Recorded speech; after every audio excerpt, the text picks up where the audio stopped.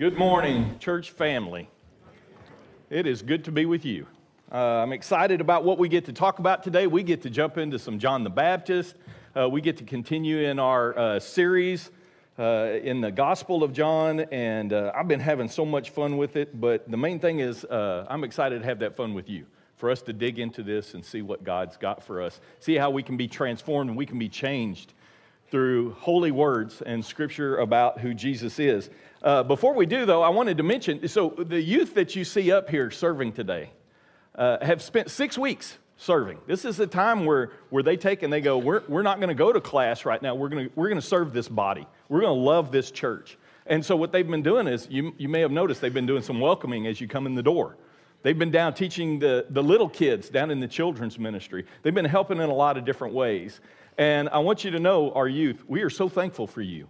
And we're grateful for the example that you show us of the way to love a church. And so we appreciate you so much, and we're grateful for you. And we are grateful to see you in what you're even doing up here and helping in tying a towel around your waist and helping wash the feet of the body of Christ here in this way. So I'm thrilled about that. There's no greater joy than to know that your children walk in the truth. And that's what John, the disciple and the apostle, says later in a letter. And so we're excited to watch you walking in the truth of Christ. And we pray that for you forever. And we're going to get to talk even a little bit about that and how we can help make that happen. Wanted to mention a couple other things. One is Starting Point is coming up next week. If you are new to us or want to know just a little bit more about Kerrville Church of Christ, we would love to invite you to stay after church next week. We're going to have a lunchtime, and we want to tell you about our church. Our elders are going to be there. Our ministers will be there. It's just an opportunity for us to go, hey, here's who we are. Here's where we're going. Ask questions if you want to ask questions. These are the things that we think are important. This is why we do what we do and how we do what we do. And so we would love for you to be a part of that. There's no obligation. This is not an indoctrination. This is a question time, and this is for us to get to know you and for you to get to know us and for you to find out who we are. So if you'd like to do that, please contact the office. You can call up there, or you can just send an email up to the office, and we would love to hear that you want to be part of that. Before we begin, let's start with a prayer. We always begin with asking God to bless what's about to happen here, and in particular for God to bless the greater kingdom in the Kerrville area, not just this church, but others. So let's start with a prayer. Heavenly Father, we thank you for being our Father. We thank you that you're good, and we thank you that you love us. And we know that because of the sacrifice that you made with your Son.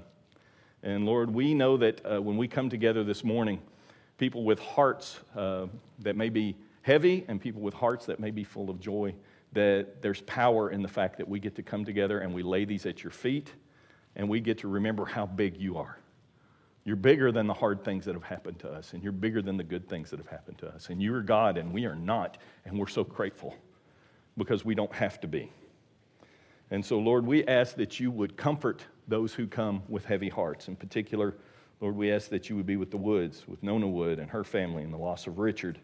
We know that right now they have sorrow, and at the same time they have great hope because Richard claimed you as his heavenly Father. He was washed in the blood of the Lamb. He belongs to you, and so there is great hope there. Lord, for those that are here that are struggling, we ask that they would get comforted by your Holy Spirit today. Most of all, Lord, we ask that as we sing songs and as we worship, that people will see that your presence is in this place and your Holy Spirit will do its work. Lord, we're grateful that we are not the only believers here in this town, but there are many who claim you as Lord, and there are many that claim Jesus. And so today in particular, Lord, we pray for Riverside Church of Christ. Lord, we ask that you would bless them and their service that they're having this morning. Kevin Kasparek, that is their preacher, would be bringing words of the gospel, that you give him those words. And Lord, we know we have connections to them. Many of us related to folks that are over there at Riverside Church of Christ, but we remember more than the physical blood, we have the blood of Christ that washes all of us. And we share that in common. And because of that, Lord, make us unified. Make us all people who point towards the one Savior. Lord, we're grateful for this town, and we ask that you give us opportunity to show people who your Son is. And it's in his name we pray. Amen. Well, we are continuing on with our gospel series on John. I have good news for you today. You get to turn the page on that journal if you have that. So we're on page 2 finally. I know that's a big. I know. And just so you know, if you're guest with us or you're new here, one of the things that we've been doing is we've handed out the Gospel of John with a journal, so there's an opportunity for you to take notes next to that and maybe mark some things down and go look some things up during the middle of the week. If you don't have one of those, there may be some more out there. I think we have more. Vicky's nodding to me, so she's in charge of things like that, and so you will be able to grab one of those. We've been able to take notes on this, and so I'll give you a few places today where you might want to circle a few things and you might want to look at a few things, but we're excited to be able to move over into page 2 and to talk about this. We got a long scripture today, as you've seen, and we're going to dig into that, but one of the things I haven't talked to you about yet is these words that are up here. I haven't actually acknowledged this, but you see this spirit and truth. It's kind of going to be the theme as we go through the Gospel of John. And some of you, it may click with you immediately, this idea of spirit and truth. We're going to be into that here in just a few more weeks where you're going to hear Jesus say these words. But in particular, I want that to be something that we have on our hearts and our minds because of the way John wrote the Gospel. People have said, John's Gospel is the spiritual Gospel. It's not to say the other ones aren't. It's just John's the one that just takes a different approach. We started that from the very beginning, right? We started looking at that from the beginning. John's going to do some things that say, hey, listen, there's physical things that you can see with your eyes. There's going to be things that you can count. There's going to be things that you can measure, but those aren't the things that I'm going to be talking about. I want you to look deeper than that. I want you to look into things that aren't just completely right there for you to see with your physical eyes. We're going to talk about things of the Spirit and things of truth. And you need to know what that means. That's as opposed to things of the flesh. Things that usually draw a reaction from us in some way and sometimes lead into our weaknesses, but instead it's going to be things of the Spirit, things that are holy, things of God, things that change us. And not only that, but truth. And you need to know the truth. He's talking about things that are eternal. And so you'll see the way that John even writes about this gospel and the way he writes about Jesus is to go, there are eternal things that we need to be looking at.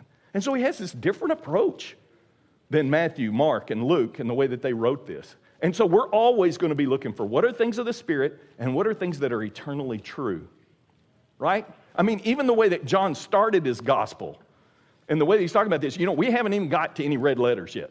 You know what I mean by that? The red letter gospels where the words that Jesus says are in red. We don't have no red letters yet. Went all the way through almost all of the first chapter of John, no red letters. And this is because John's setting some things up to go, I want you to look at this differently. There are going to be some things of spirit and of truth. I'm going to use words like the Logos, he's the Word of God, and I'm going to use light and life, and I'm going to talk about the glory of God. And even last week he talked about how the flesh, God came in the flesh and tabernacled around us. And he's talking of things of spirit and things of eternity. And so we're going to keep looking at that. Now today you need to know, switches completely. He's been going life and light and logos and glory.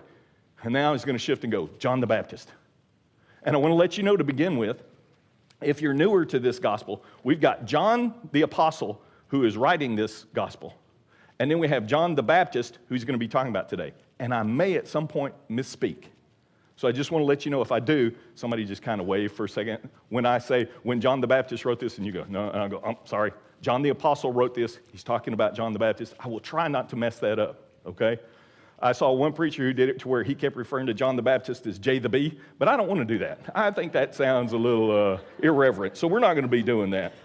But I am going to be switching back and forth as we talk about John who wrote this and John the Baptist that has a lot to do with what we're talking about today. In particular, that long scripture that you heard our youth read, it's talking about 3 encounters or 3 events. And it pushes them all together in the way that John the Apostle wrote this. And you need to know, if you look at this and you try and compare it to some other gospels, you may go, well, this seems out of a different order. You need to know, John the disciple is not writing this to make sure he gets the order of events exactly right. He's writing about things of spirit and truth. And so he's going to cram some things together for us to see right now because there's a point that we need to see. There are things of eternity and things that he's talking about here that we want to be able to see. So there's these 3 events or these occasions with John the Baptist that we're going to be looking at today. And I'll get you, if you want to even mark this. As a matter of fact, the first encounter or event is verses 19 through 27, if you want to draw a little bracket around that. You can put that and say, this is the first encounter. Now, in some translations, it looks like that may be 2 encounters. It's hard to tell. Did they send 2 different groups to ask John the Baptist, or is this one group and he's just talking about who they were from? We don't know exactly, but I'm going to treat it as one encounter, okay? So what you have is John the Baptist and some religious leaders that were sent to him. And they say, we've come for the people in authority above us who have sent us here. And the reason that they've come, you need to understand, is because John the Baptist is drawing a crowd. His name is becoming well known. There are people starting to gather around him. He's speaking loudly, and he's charismatic, and people want to come here, and he's saying these hard truths, and he's calling people out in these ways. And so this crowd starts coming, and word is starting to spread. And so people are going, John the Baptist, have you heard John the Baptist? And John the Baptist, this is the way he talks, the baptizer. And so they come and they listen. And so at this point, it felt like some Jewish religious leaders needed to come. And what they do is they come to him and go, hey, listen, who are you? And I want you to know that it probably has a little attitude with it of more, who do you think you are? More with what's being said there. So they've come to him and they've been able to ask, and they say, who do you think you are? And John the Baptist's immediate response is, I'm not the Messiah. Now that's really interesting because they didn't ask right then, are you the Messiah? I can imagine them kind of looking and go, nobody said Messiah, man. But immediately he comes in, and it's so important that John the apostle who wrote this said, he confessed freely. He did not deny, but he confessed freely he's not the Messiah. Well, that seems pretty definitive in a lot of ways. And the reason is because they have come to talk to John, and you need to know, there was a little more talk about messiahs during this time than we really know. You need to know every now and again, a figure would pop up, and people would begin to wonder, is this him? And Messiah means anointed one. Is going to be the one who's going to save us in some way? They didn't exactly know what that meant, and they didn't exactly know what he would look like. But on occasion, during the first century, in particular, when you have the Jews under Roman rule, and they're suffering, and their kingdom's been taken away, and their temple's been taken away in a lot of ways, and there's all of these things where they're in subjection, that there is this expectation that the Messiah surely must be coming to save us. And so you need to know they thought it would be probably soon. There was this hopeful expectation of this because we think he's going to be coming. Surely he's going to listen to our cries under Roman rule, and the Messiah will come in some way. But what that will look like, they didn't really know, and you need to understand that because it's really important for us to grasp. They didn't know exactly, but one of the things that they probably did not expect of how it would look is that it's going to be a nobody who's born to 2 nobodies in a cave and born out of wedlock in a scandalous way, who's going to grow up and turn our religious system upside down and then claim to be the Son of God. Nobody was expecting that, okay? So they had these expectations, but they don't know what this is going to look like.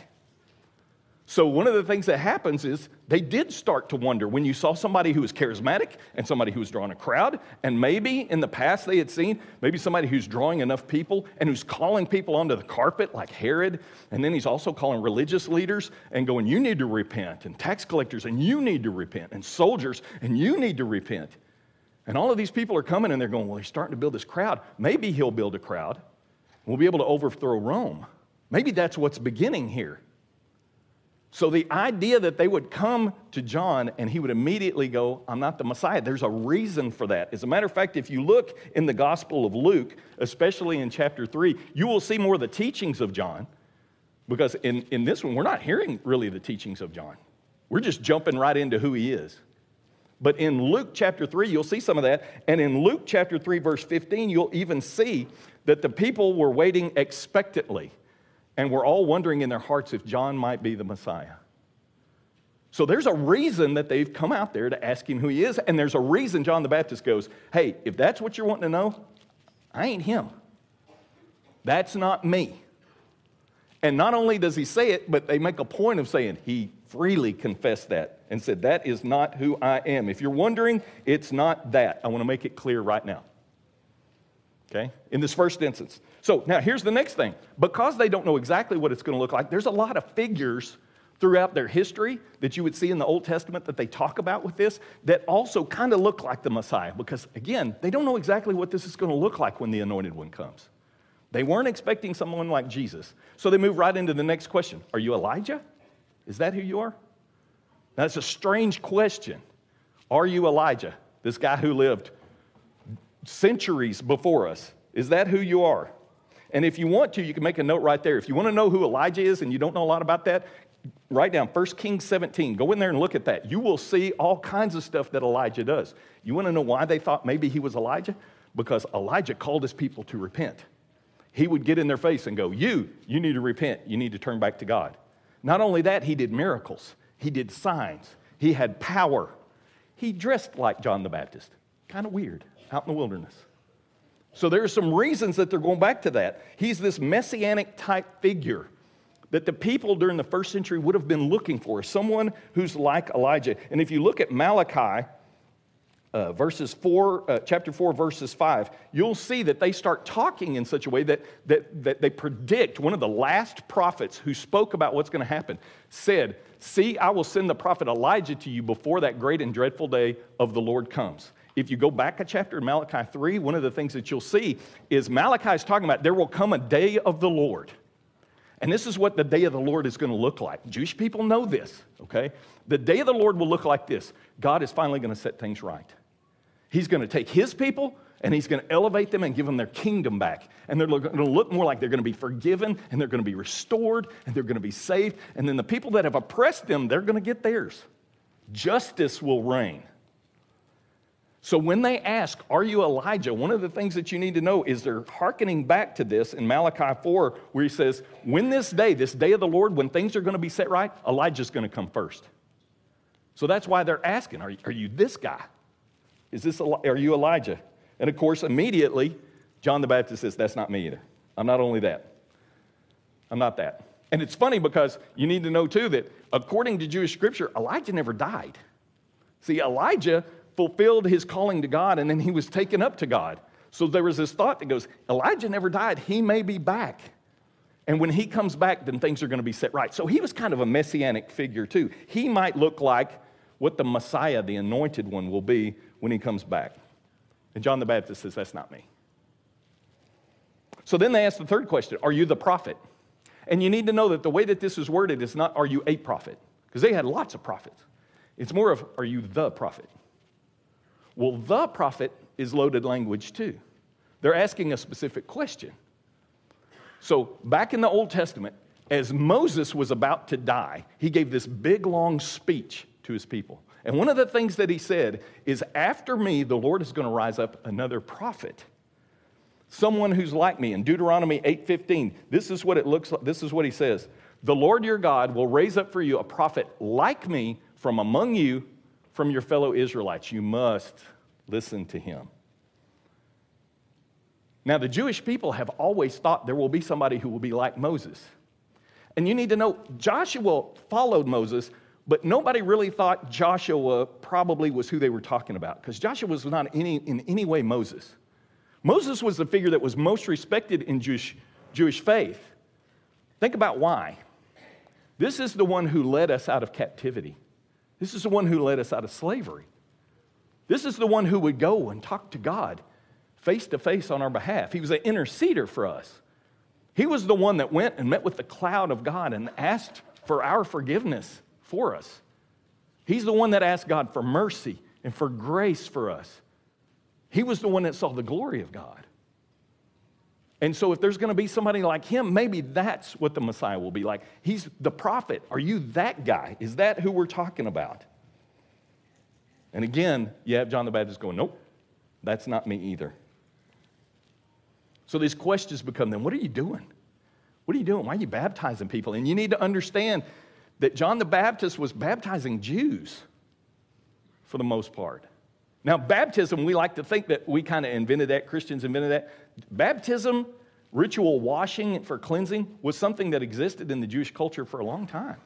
If you were a Gentile and you decided that you wanted to become a Jew, then they would have you go through this this ritual cleansing where you would walk down in and you would be baptized. You would be dunked in the water, and then you would come up and you would be a new person. But that's not what John the Baptist is doing. John the Baptist is calling Jews who are God's chosen people and going, you need to repent. You have forgotten your God. You have forgotten what he's called you to. And so you need to come and you need to be cleansed. And so it was a big deal for him to be baptizing. And that's why they're asking these questions. What are you doing? Who are you? And then finally, you have John the Baptist who says in Isaiah, quoting from Isaiah 40, verses 1 through 3, he says, comfort, comfort my people, says your God. Speak tenderly to Jerusalem and proclaim to her that her hard service has been completed, that her sin has been paid for, that she has received from the Lord's hand double for all her sins. A voice of one calling in the desert, in the wilderness, prepare the way of the Lord, make straight in the desert a highway for our God. So John the Baptist says, you want to know who I am going to hearken back, but you need to know, I'm going to call on Isaiah 40. Isaiah 40 are the words that are said when God's people who have been in exile, right, been taken away from their home, are finally coming back, and they're getting their land back, and they're getting their temple back, and they're getting their religion back, and they're being able to be redeemed, and they're being restored. And Isaiah talked about that and said, make straight the path for the Lord for this. And he goes, that's who I am. You want to know who I am? I'm that guy. I'm the one who's pointing him out. I'm not him, but I'm the one that will point him out. I know him, and I'll be able to show you who he is. And not only that, but I make straight the way. I clear the path so that you'll be able to see who he is. I will make it clear who he is. I'm the voice that will point him out. That's all just the first encounter. Don't worry, the rest of them aren't going to last that long. That's just the first encounter. So the religious leaders come, and John the Baptist basically says, look, here's the deal. I'm not him, but I know who he is, and I'm going to point him out for you. So then what happens is they say, the next day. Here's the next day. Jesus is coming forward, and John the Baptist goes, that's him. That's the one I've been talking about. There, the Lamb of God who takes away the sin of the world. That's the one. Said I was going to point him out, and I'm pointing him out. This is the one I've been talking about. This is the one who's so much more important than me. You're asking me who I am, and I'm telling you it's not me. It's him. He's different than me. He does things different from me. As a matter of fact, I'm not even worthy to do a slave's job and to take his shoes off. That's how different he is than me. He's eternal. One of the things that John the Baptist says is, you need to know, he's greater than me because he was before me. Well, we all know John the Baptist is older than Jesus. Okay? He was born before Jesus. So when he says he's before me, he's referring back to in the beginning. So he goes, he's eternal. He's different. I baptize for repentance. He's going to baptize you with the Holy Spirit. He's been anointed by the Spirit. John the Baptist even says, I've witnessed the Holy Spirit come down and rest on him. That's how I know he's different. The Holy Spirit is upon him. And the Spirit rested on him. He's the Son of God, which was huge words to be able to say at that time. I'm not him, but I'm able to witness and say, that's him. And so that's what he does. Then it's the next day. And the next day, he does it again. It says John the Baptist was there with a couple of disciples. And as they saw Jesus coming by, he looked at him and he said, behold, the Lamb of God. Now, I want to tell you something. It's an interesting phrase that it says, John looked at him as he was walking by.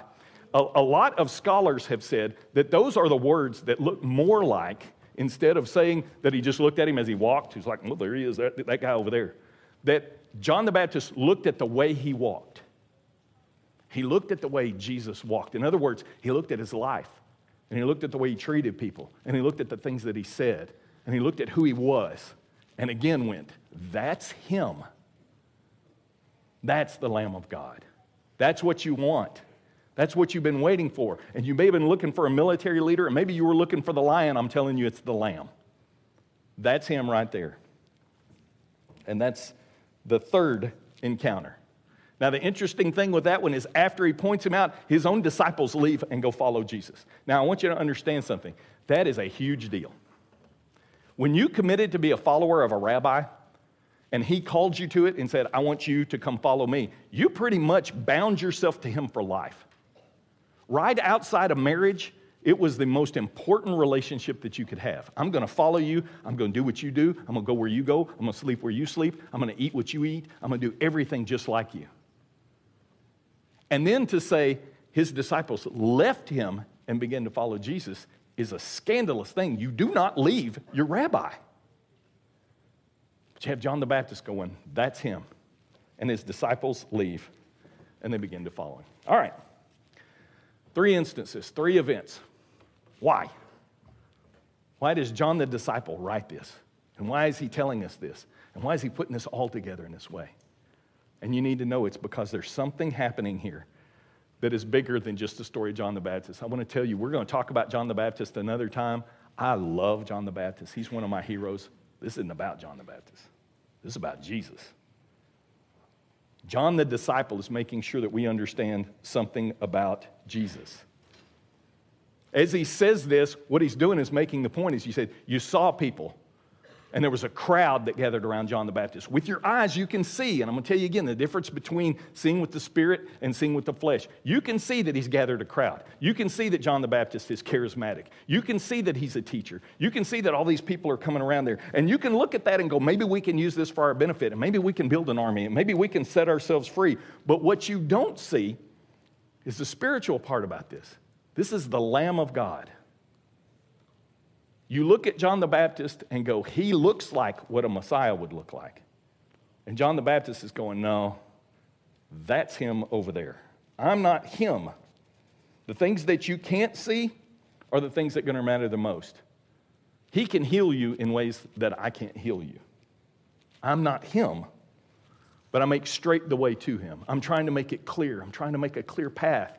When we talk about highways and straightening down mountains, you need to know what he's trying to say is, I'm trying to make it as easy as possible for you to be able to go to the Lamb of God. I want you to see the Savior, and I want to make a path, and I want to make it easy for you to be able to do that. I can't do what he does. My baptism doesn't do what his baptism does. My disciples won't get from me what they would get from following him. I don't save people. I'm not the Lamb. I can't be the perfect sacrifice. The one that's coming here that you don't know yet, I'm pointing him out to you. Get ready, because he's coming, and that's him. And I want you to know, and I want to make it easy for you to get to him. I want to make a straight path where you can see who he is. And all you've got to do is go follow him. And you can be like those 2 disciples who just left and went. And we'll come to learn it for John the Baptist. That was a huge deal and a great deal for him. What an amazing figure, because what you have is John the Baptist who lost so much when he did this. I want you to think about this, because he had the crowd, and he had the people talking, and he had the reputation, and he had the people that were looking at him and going, maybe he's him. And instead, John the Baptist points him out, and at great cost to him. He lost his influence, he lost his crowd, he lost his church, he lost his fame, and eventually he's going to lose his life. All so that he can point to the one that really matters. All right, so what does this mean? And what does this mean for us? Oh, if we could be John the Baptist. If we could take after him. If we could be those people who say, it's not about us. You need to know. It's not about the way we do things. It's not about our church. It's not about our name. It's about the Lamb of God. We want to point the way to the Savior. And that's a hard thing to do, because you might lose something with that. You might lose your own desires, and you might lose your own preferences, and you may have to take the spotlight off of yourself. And I know that so often we go and we quote that scripture that says, have an answer for your faith when people come ask you. And sometimes what we do with that is we take that and we make that about us. And instead of answering about our faith, we try to defend ourselves. And let me tell you about me and why we feel this way and why we do it this way. And that's not it. It's him. It's not us. We should be pointing the way to him. Take the spotlight off of us and put it on him.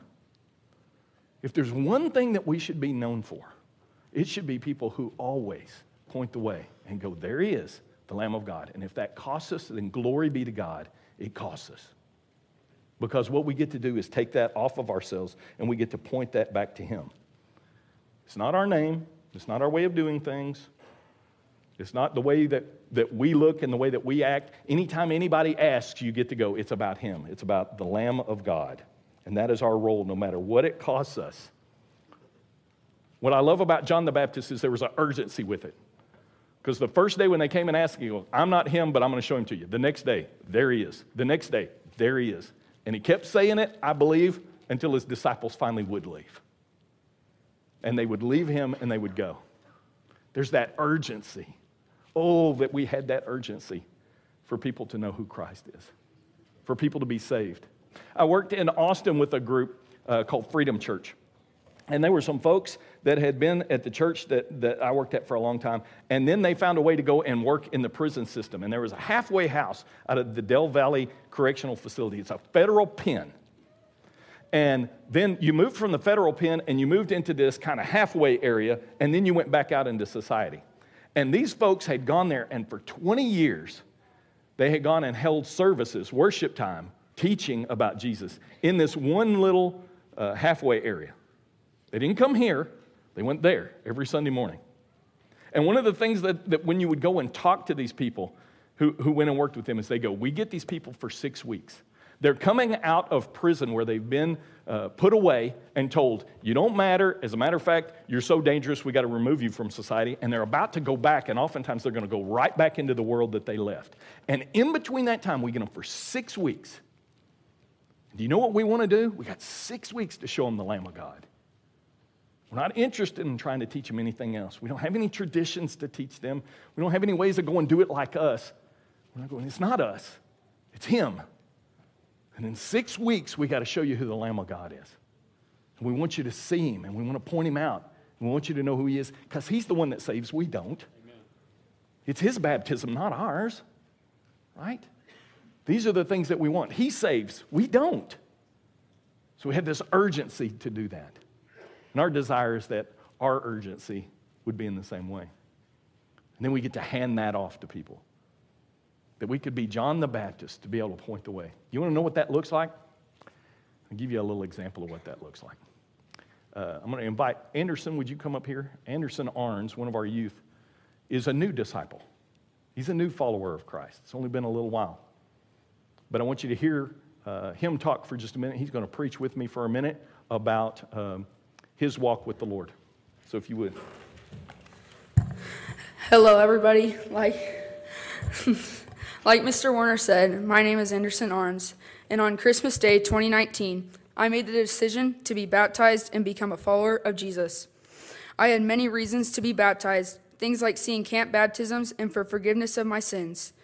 But a major influence on my choice to be baptized was the family members and other peers pointing me towards Jesus. I realize now that I had lots of John the Baptist in my life that had been pointing me to the true Messiah, Jesus Christ. For example, my grandpa Poppy played a huge role in my faith. He was a very strong Christian and would help answer any of my questions. He and my grandma Mimi constantly pointed me towards the Lord. Other people that majorly helped me in my faith were my parents. As long as I can remember, I've been in a church singing and praising the Lord almost every Sunday. My parents have always strengthened my faith and helped lead me towards my baptism. I'm thankful for my church family too, and the role you each played in my upbringing, and for showing me examples on how to live my life in faith. Now that I've been baptized, though, there's some important things in my life that have had to take a back seat for my religion. Some of these things include my parents, although I still need to obey them, my friends, my wants, and even my hobbies like soccer. I have to put everything in my life behind Jesus, my Savior, and make sure He's number one in my life. And now that I've been baptized, I need to be like John the Baptist and point people in the correct direction. Some ways I've already started is by pointing people towards towards God, is by inviting my friends to church and being open about my faith with others. In conclusion, many people around me have helped influence my faith for the better, just like how John the Baptist pointed his disciples to the true Messiah. And if you've been baptized, then that is the standard you are held to point people in the correct direction towards the Lord. Thanks, Ben. You want me to stay here? No, you can go ahead and sit. You see what happens? We pass that on. You've been able to help point towards the Lamb of God, and because of that, eternal things have happened. You have people that are now disciples. It's a goal, right? I mean, the Rileys who came up here with Declan, I know they want nothing more than for someday that little baby to grow up and to go, it's not mom and dad, it's Jesus. He's the one that saves me. Now, thank you, Anderson, for mentioning you still got to obey mom and dad. You got to honor God. That's one of the things about following Jesus. But one of the things you realize is to go, there will come a time, I will step away. And the person who rules and who shows everything about who I am is going to turn to Christ. And I'm going to go and I'm going to do that. And then it's going to be my following of him. And that's what we get to do. You are part of that. You get to do that. And someday, he's going to grow up. And forget someday. He's doing it now. He just spent the last several weeks teaching downstairs in the children's ministry. You want to know why? Because he's somebody who goes, I'm not it, but I know who it is. That's him, little ones. Point you towards Christ. This is what we exist for. This is why we're here. This is our calling, is for us to remember someone was willing, at great cost maybe, to point out to us who the Savior is. And then we get to do that for somebody else. And what happens is the kingdom of God comes to earth and things are changed. We're going to take a minute and we're going to pray. And so if we can, I'm going to ask you to stand for just a moment because we're going to spend some time. I'm going to pray, and then we're going to ask folks to pray with elders and ministers around here, pray with people near you, pray at your seat if you need to. But this is a time, here's what I'd like for us to do if we can. I'd like for you to stop, and I'm going to give you a moment here before our prayer of silence, and I'd like first for you to think of the John the Baptist that have been in your life. Who are the people, maybe from way back, who pointed him out?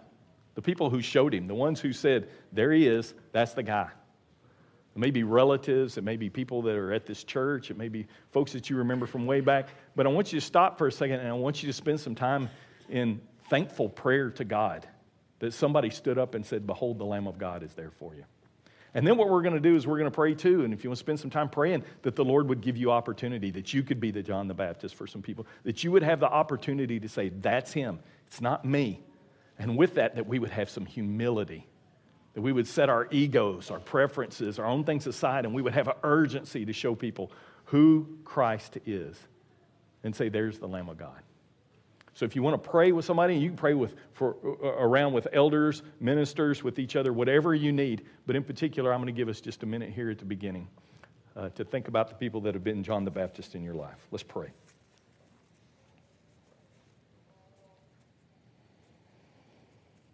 Lord, I so mindful right now of the people that you put in my life that pointed the way.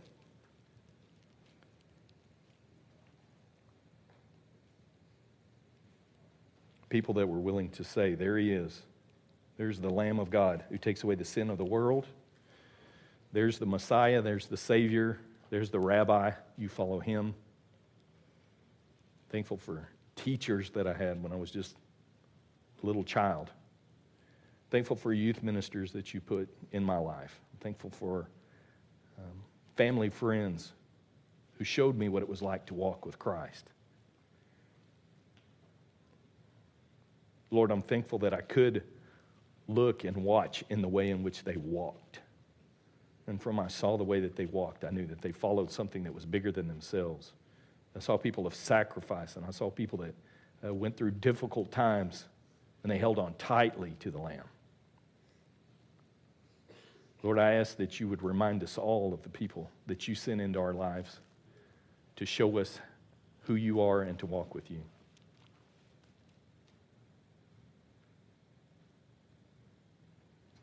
We're thankful for them. Lord, we also ask that you would use us in powerful ways. Let us be known as a place and as a church that points towards the Lamb, that we care about that more than anything else that there is. That there is nothing that we care about more than making straight the path to the Lamb. We would make it easy for people to see who he is. We wouldn't put any obstacles in their way, that we would flatten the mountains and the hills. We would make a highway for people to speedily find who you are and to join themselves to the Lamb of God. And Lord, through that we will get to rejoice in the way that we see people being redeemed and being saved. Lord, we ask you to hear our prayer, and we ask you to transform us that we would always look in spirit and in truth for ways that we can show people who you are. And it's in the name of Christ that we pray all this. Amen.